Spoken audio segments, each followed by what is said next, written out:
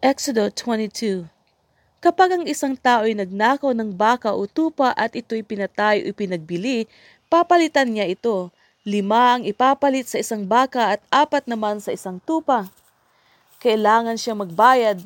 Kung walang ibabayad, siya ang ipapagbili at ang pinagbilhan ang ibabayad sa kanyang ninakaw. Kung ang ninakaw naman ay makita sa kanya at buhay pa, doble lamang ang ibabayad niya. Kapag ang magnanakaw ay pumasok ng gabi at siya ay napatay ng may-ari ng bahay, walang pananagutan ang nakapatay. Kung ang pagkapatay ay naganap pagkasikat ng araw, mananagot ang nakapatay. Kapag ang hayop na alaga ay nakawala at nakapanira sa bukid ng iba, papalitan ng may-ari ang anumang nasira ng kaniyang hayop. Ang ibabayad niya ay ang pinakamainam na ani ng kaniyang bukirin. Kapag may nagsiga, kumalat ang apoy at nakasunog ng mga inani o ng pananim ng iba, ito ay babayaran ng nagsiga.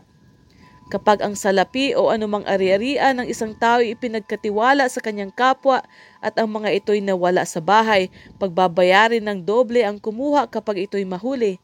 Kung hindi naman mahuli ang nagnakaw, ang pinagkatiwalaan ay panunumpain sa harapan ng Diyos para patunayang wala siyang kinalaman sa pagkawala ng inahabilin sa kanya.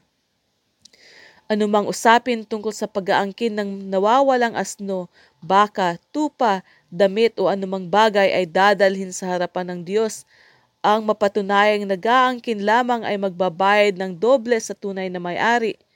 Kung mamatay, mapinsala o inagaw ang isang asno, baka, tupa o anumang hayop na paalaga, ngunit walang nakakita sa pangyayari, ang nag-aalaga ay manunumpa sa harapan ni Yahweh upang patunayan na wala siyang kinalaman sa pangyayari. Ito'y dapat paniwalaan ng may-ari at wala ng pananagutan ang tagapag-alaga. Ngunit kung ninakaw ang hayop, magbabayad ang tagapag-alaga. Kung ang hayop naman ay pinatay ng isang hayop na mabangis, ipapakita ng tagapag-alaga ang bahaging natira at wala siyang pananagutan. Kapag ang isang tao ay nanghiram ng isang hayop at ito'y namatay o napinsala ng hindi nakikita ng may-ari, babayaran ito ng nanghiram. Ngunit kung naroon ang may-ari, hindi ito babayaran, lalo na kung inupahan, ang upa ang magiging kabayaran. Kapag ang isang dalaga na hindi pa nakatakdang ikasal ay inakit at sinipingan ng isang lalaki, siya ay pakakasalan ng lalaking iyon at bibigyan ng kaukulang dote.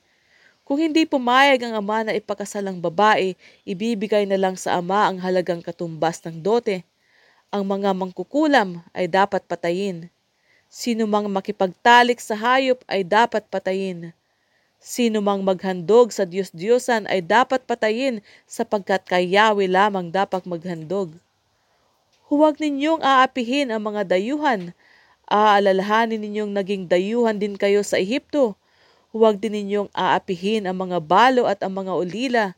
Kapag inapi ninyo sila ay dumaing sa akin, tiyak na papakinggan ko sila. Dahil dito, kapupuutan ko kayo at lilipulin sa pamamagitan ng digmaan. Sa gayoy mabibiyuda rin ang inyong asawa at mauulila ang inyong mga anak. Kapag nangutang sa inyo ang mga kababayan ninyong mahihirap, huwag kayong hihingi ng tubo tulad ng ginagawa ng mga nagpapatubo. Kapag may nagsanla sa inyo ng balabal, ibalik ninyo ito sa kanya bago lumubog ang araw, sapagkat iyon lamang ang pambalot niya sa katawan, wala siyang kukumutin sa pagtulog. Kapag siya'y dumaing sa akin, papakinggan ko siya sapagkat ako'y mahabagin. Huwag ninyong lalapastanganin ang Diyos ni mumurahin ang mga pinuno ng inyong bayan.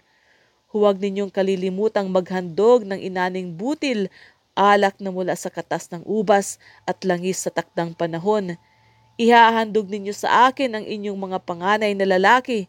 Ihahandog din ninyo sa akin ang panganay ng inyong mga baka at tupa. Huwag ihihiwalay sa ina ang panganay nitong lalaki hanggang sa 7 araw mula sa kapanganakan. Sa 8 araw, ihahandog siya sa akin. Kayo'y aking bayang pinili, kaya huwag kayong kakain ng karne ng hayop na pinatay ng mabangis na hayop. Ipakain ninyo iyon sa mga aso.